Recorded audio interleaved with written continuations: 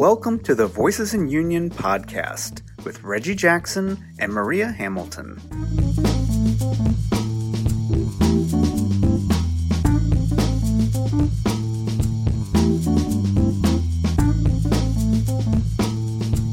Good afternoon, Reggie. How are you doing? Maria, I'm doing good. How about yourself? I'm better now that I'm at home. Okay. You know, I'm gonna have to start calling you the James Brown of Amazon. You're the hardest working woman at Amazon, apparently. Oh my God. It's a lot of us there. Yeah. They got us for 6 days through the end of the year. Wow. Well, you know, it's close to the end of the year. I think this is our last podcast for the year. And man, a lot to kind of reflect back on. I know last week when we talked, you mentioned a little bit about you writing your memoirs. You know, tell me a little bit more about that. Well, I know with COVID, me and Angelique had been out of touch. Angelique Davis, she's a professor at Seattle U that I've been working with since the Million Moms March in 2015. And she happened to come across some of my notes that I left while I was in Seattle, because I literally stayed at her nook on her property.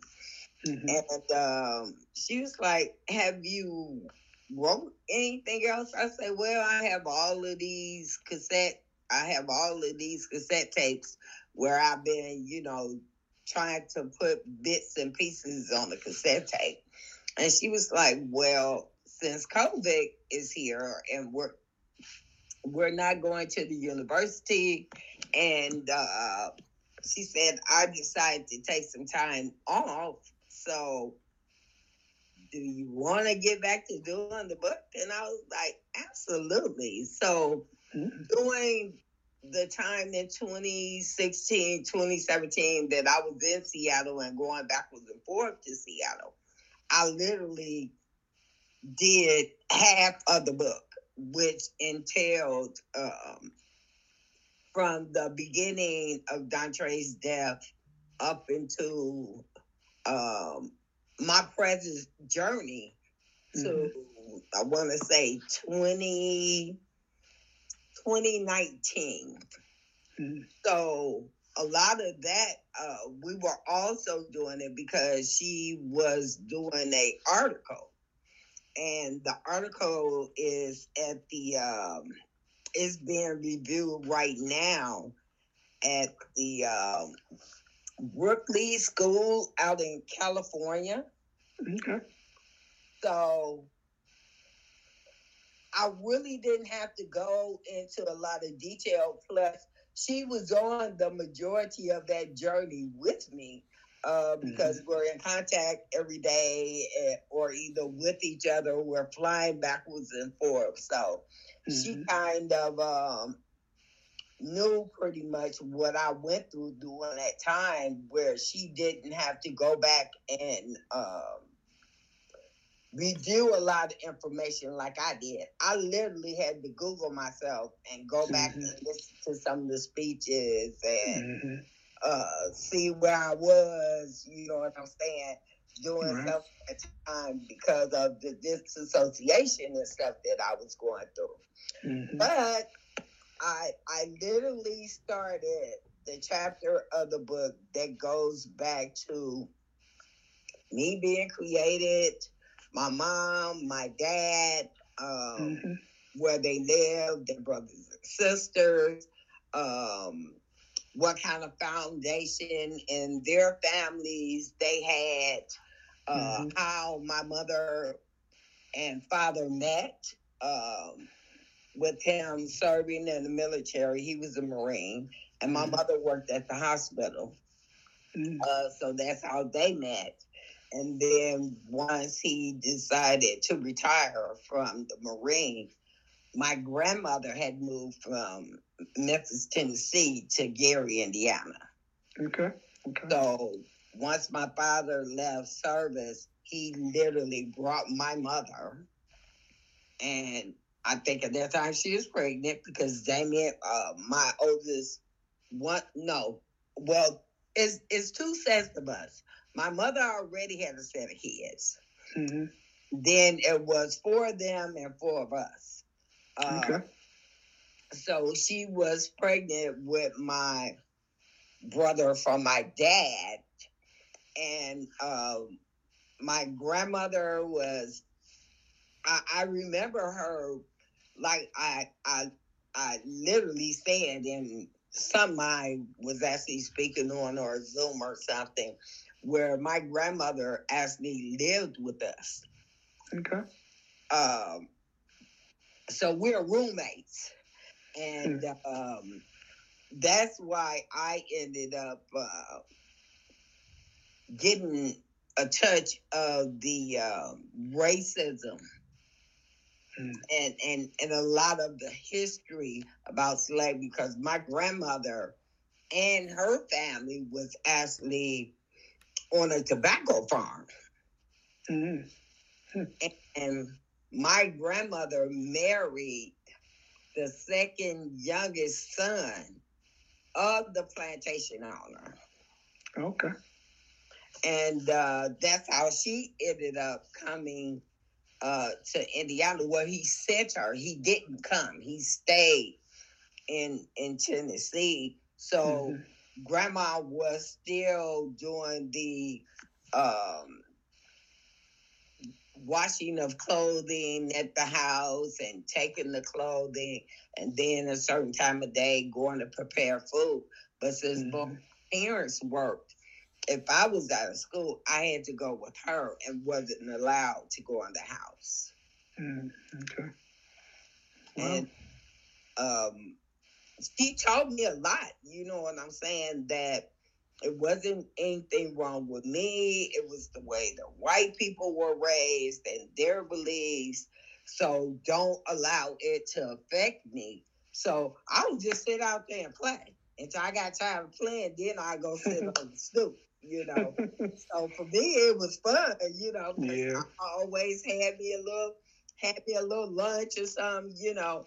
Right. The only thing was the bathroom situation where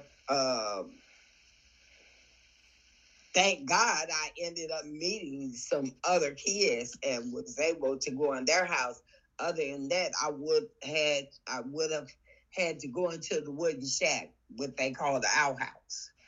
Oh, I know all about the outhouse. We had an outhouse when I lived in Mississippi. Oh my God, I remember that. Oh yeah. The garden snakes used to come up. As soon as you open up the door, it was like right to them. They just automatically knew to come up through the stall. So, oh man. Well, I guess I was lucky. I never had any snake issues in the outhouse, but I remember the outhouse that we had when we lived in Mississippi. North Carolina too, down there at my grandmother's outhouse. So I started with that, told that part of the story.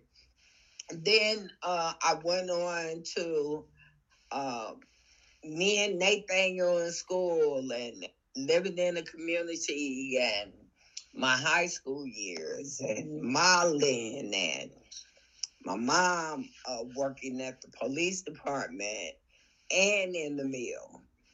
And my dad worked in the mill. And then I left there and actually, because my mom passed when I was 18-year-old. So now that I'm on this journey, I know why she prepared me and to clean the blinds with the toothbrush and wash them. You know how they used to have those square mirrors on a whole wall? Oh, yeah. Clean that and still fix dinner and stuff, because my mom only cooked on Sundays. Oh, really? Wow. So I literally had to sit in there and watch her cook in my younger years. And it was rewarding to me because now I can't stand frozen foods. If it ain't homemade, I don't too much care for it. And I'm not a fast food eater. Okay. So Old school. I think that helped, yes. Yeah. And I learned how to cook everything because, down there we used to eat red beans and rice, and Grandma used to go out and wring the chicken's neck. You know what I'm saying? Oh, yeah. We would cook it before we go to school, and we would have fresh food, and it was like that gave us energy. So I literally started when I started raising my family. My sons never did eat cereal. If they ate cereal, it was like after school while they were waiting on dinner to get ready or something like that. I literally had to get up at 4 a.m. because Nate left at 5.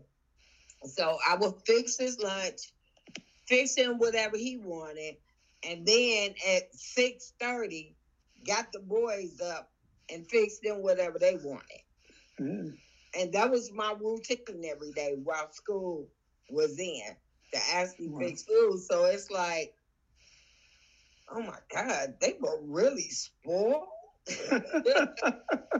Well, they got a name for what you're talking about. That's country. Right. Y'all country folks. Right. And my kids they would never go and spend the night nowhere because they didn't get that meal. So right. it would be 9 and 10 o'clock, and they would be trying to come home, or have parents bring them home, or I had to go and get them because they wasn't staying at your house if you wasn't cooking no meal. That's what I didn't even have to call them, set no alarm clock or nothing. As soon as I go to cooking, here they come. Like, what you cooking? Wow.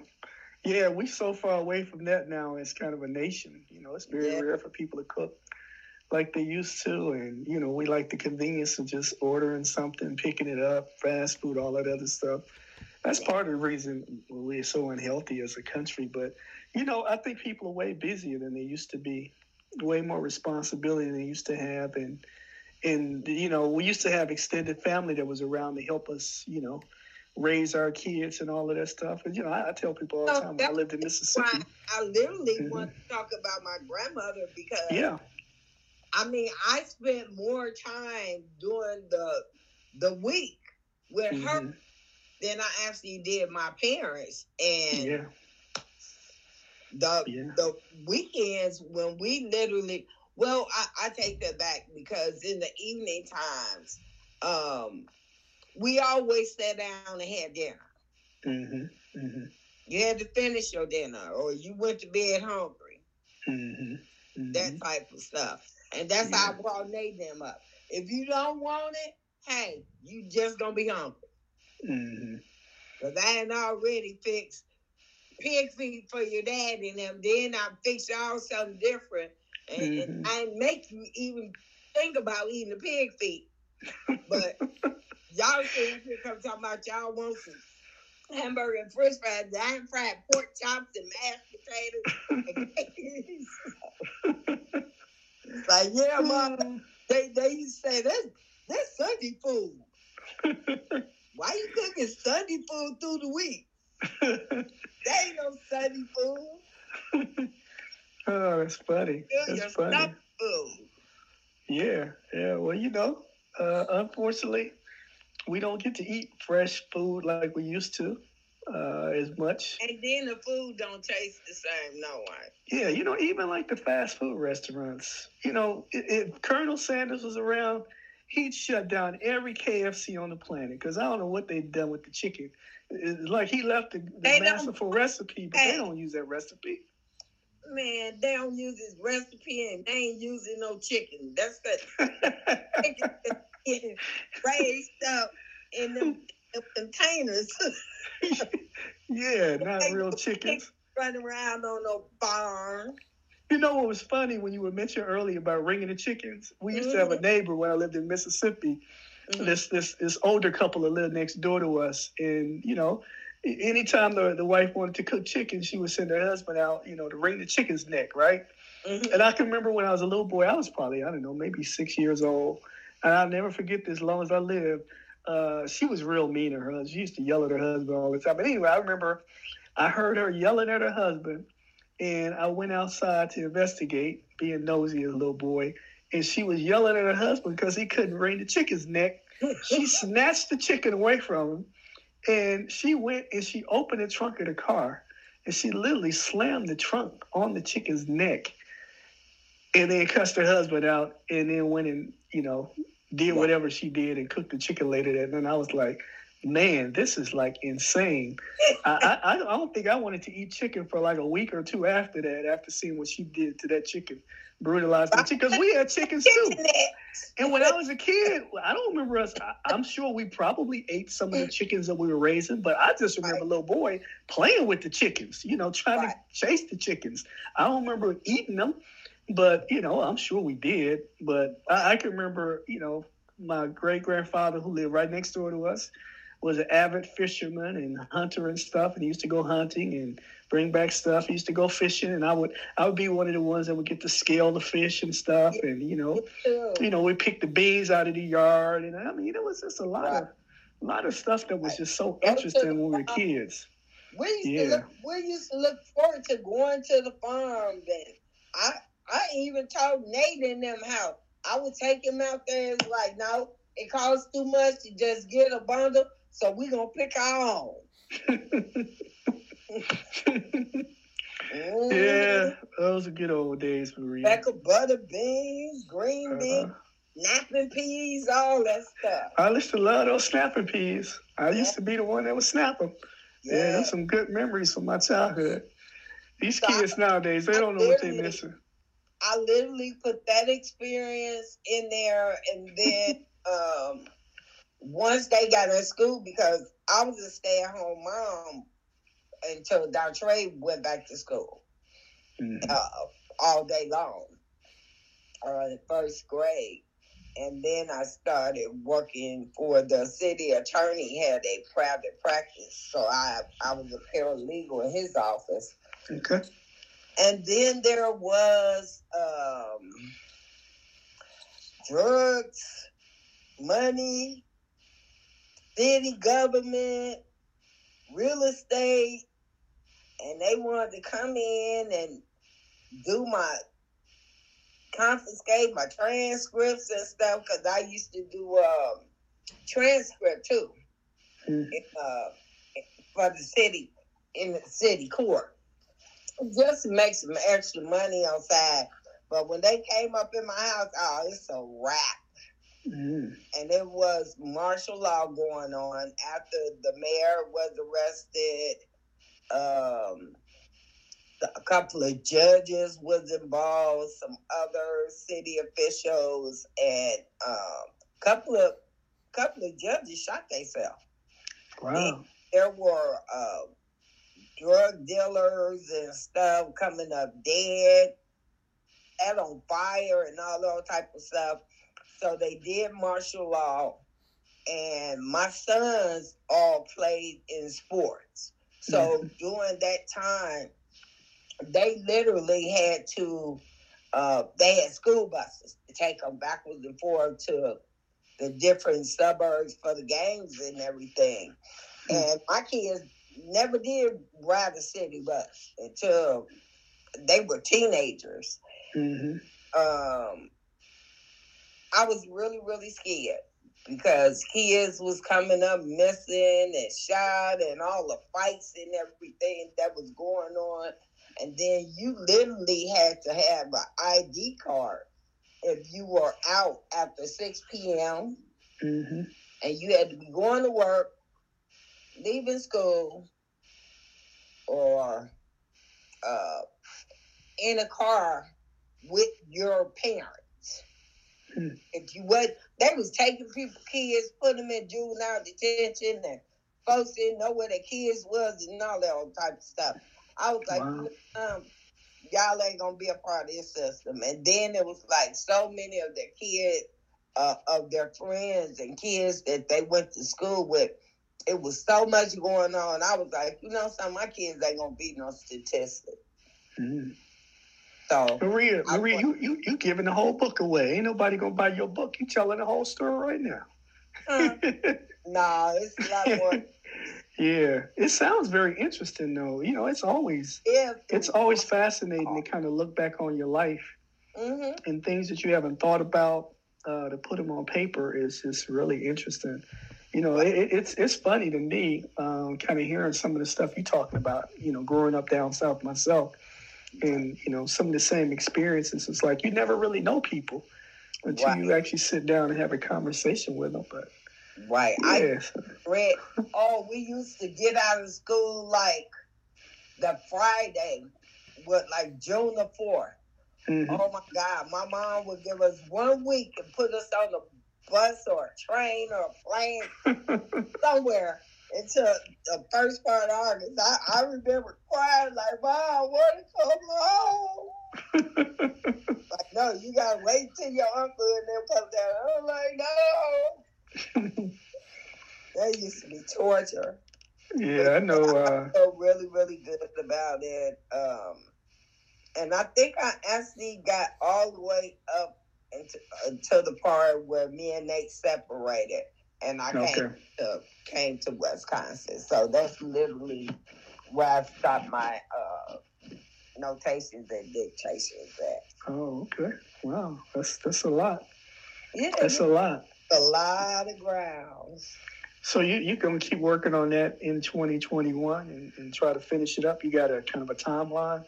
When you plan on finishing it? Thinking maybe to get it to the editors in April. Okay.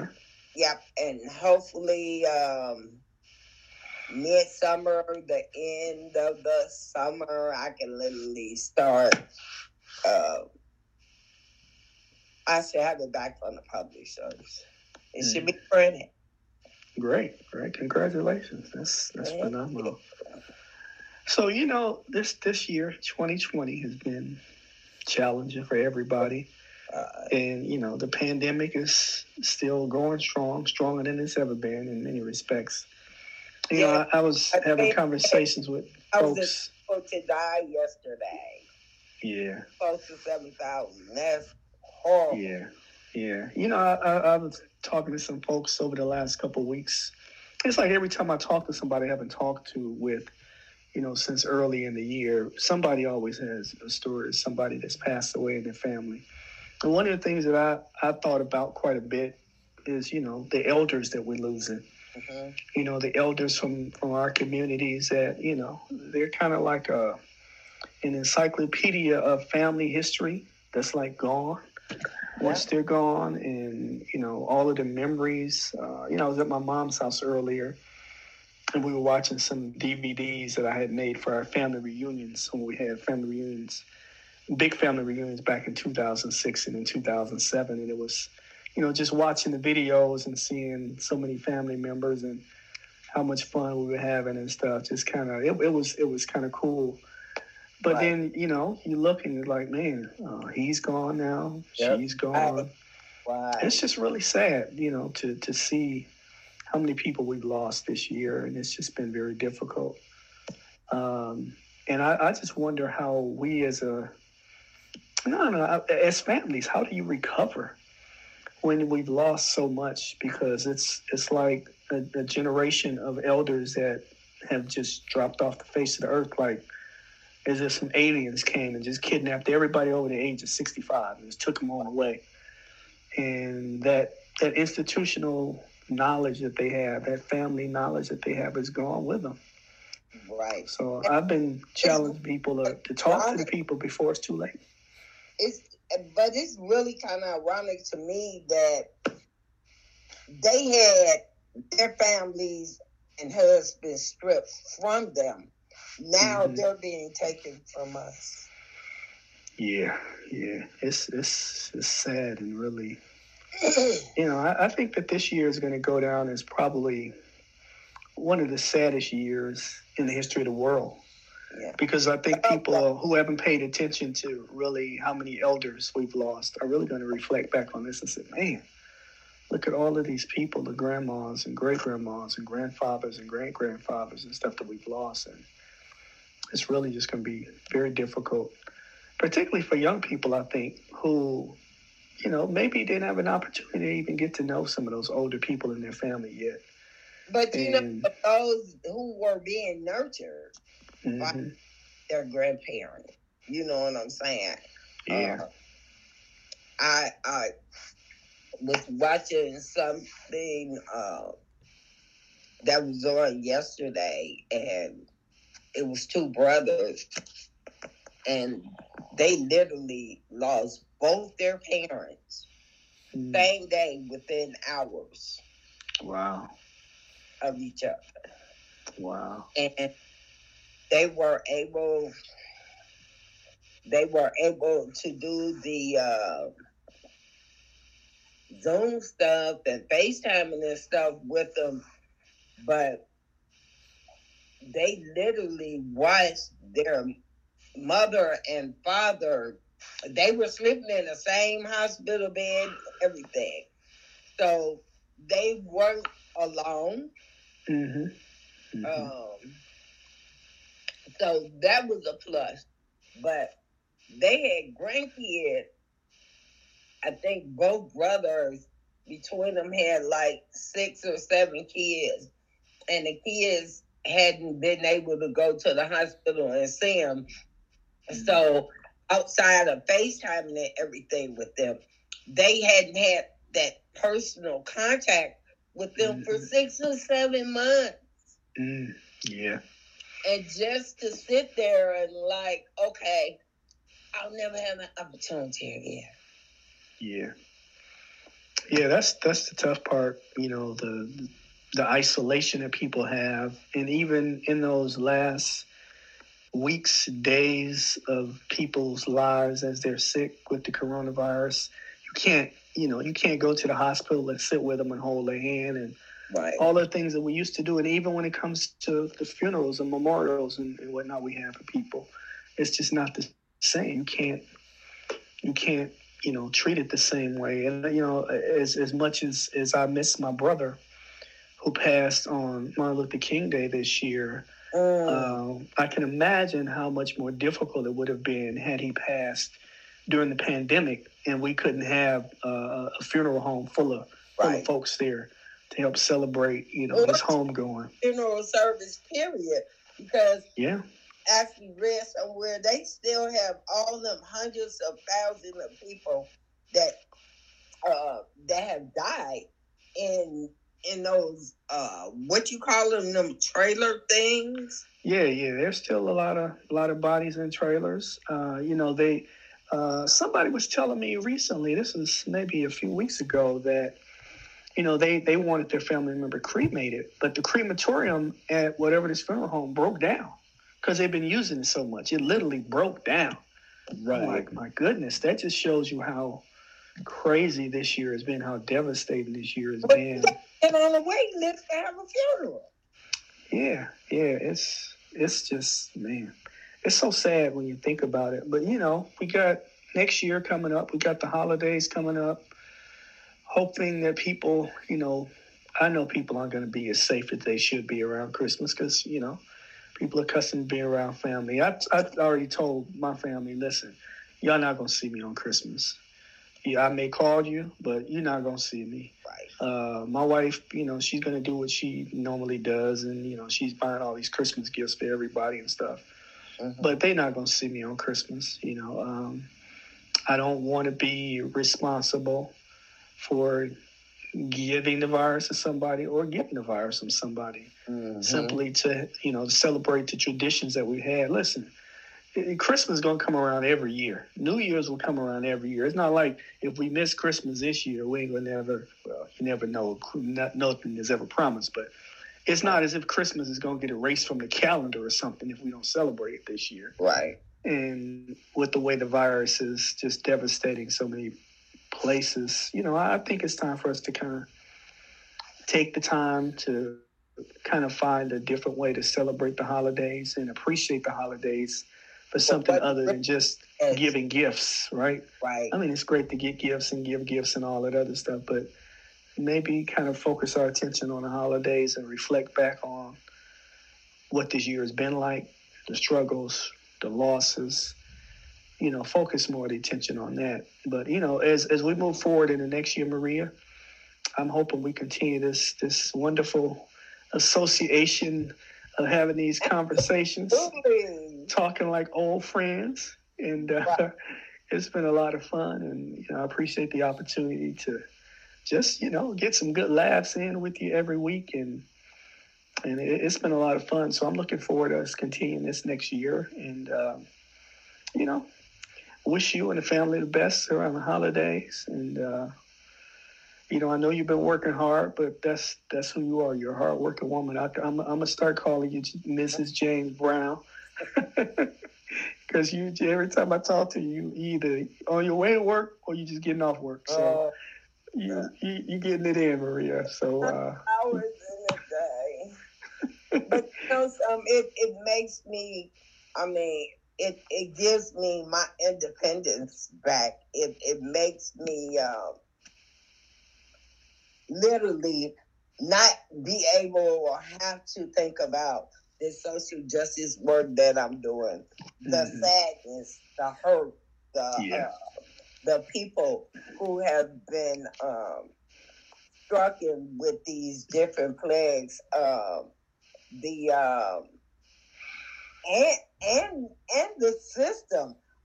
That's just like the recordings is out now of Mattioli talking to Joel Acevedo before he killed him. Yeah, I saw that. It's like, oh my God! You all, what's wrong with people? I think I'm gonna start doing a podcast just to show people how to love themselves. You know what I'm saying? How dissect negativities out of your life. Because if we do that, it has to start with us. 2021 has to be about self-care and people caring enough to love themselves so you'll be able to share and give love to one another. There's so many people out here that's not receiving love because they don't know what it look like. Because they ain't got no self-love. So I'm hoping and praying for just for people to humble themselves next year, because they are so blessed to be here in the land of the living. If you live to get to 2021, and hey, just be grateful. Yeah, that sounds like a good place to end, Maria. Yes. And happy holidays. Happy and looking forward to what the new year brings for us. So until next year, I guess I can use that corny joke. See you next year, right? I guess it's that time of year. So looking forward to it, Maria. You take care of yourself and say hi to the family as always. All right. Talk to you soon, Reggie. Okay, Maria. Okay. All right. Bye-bye.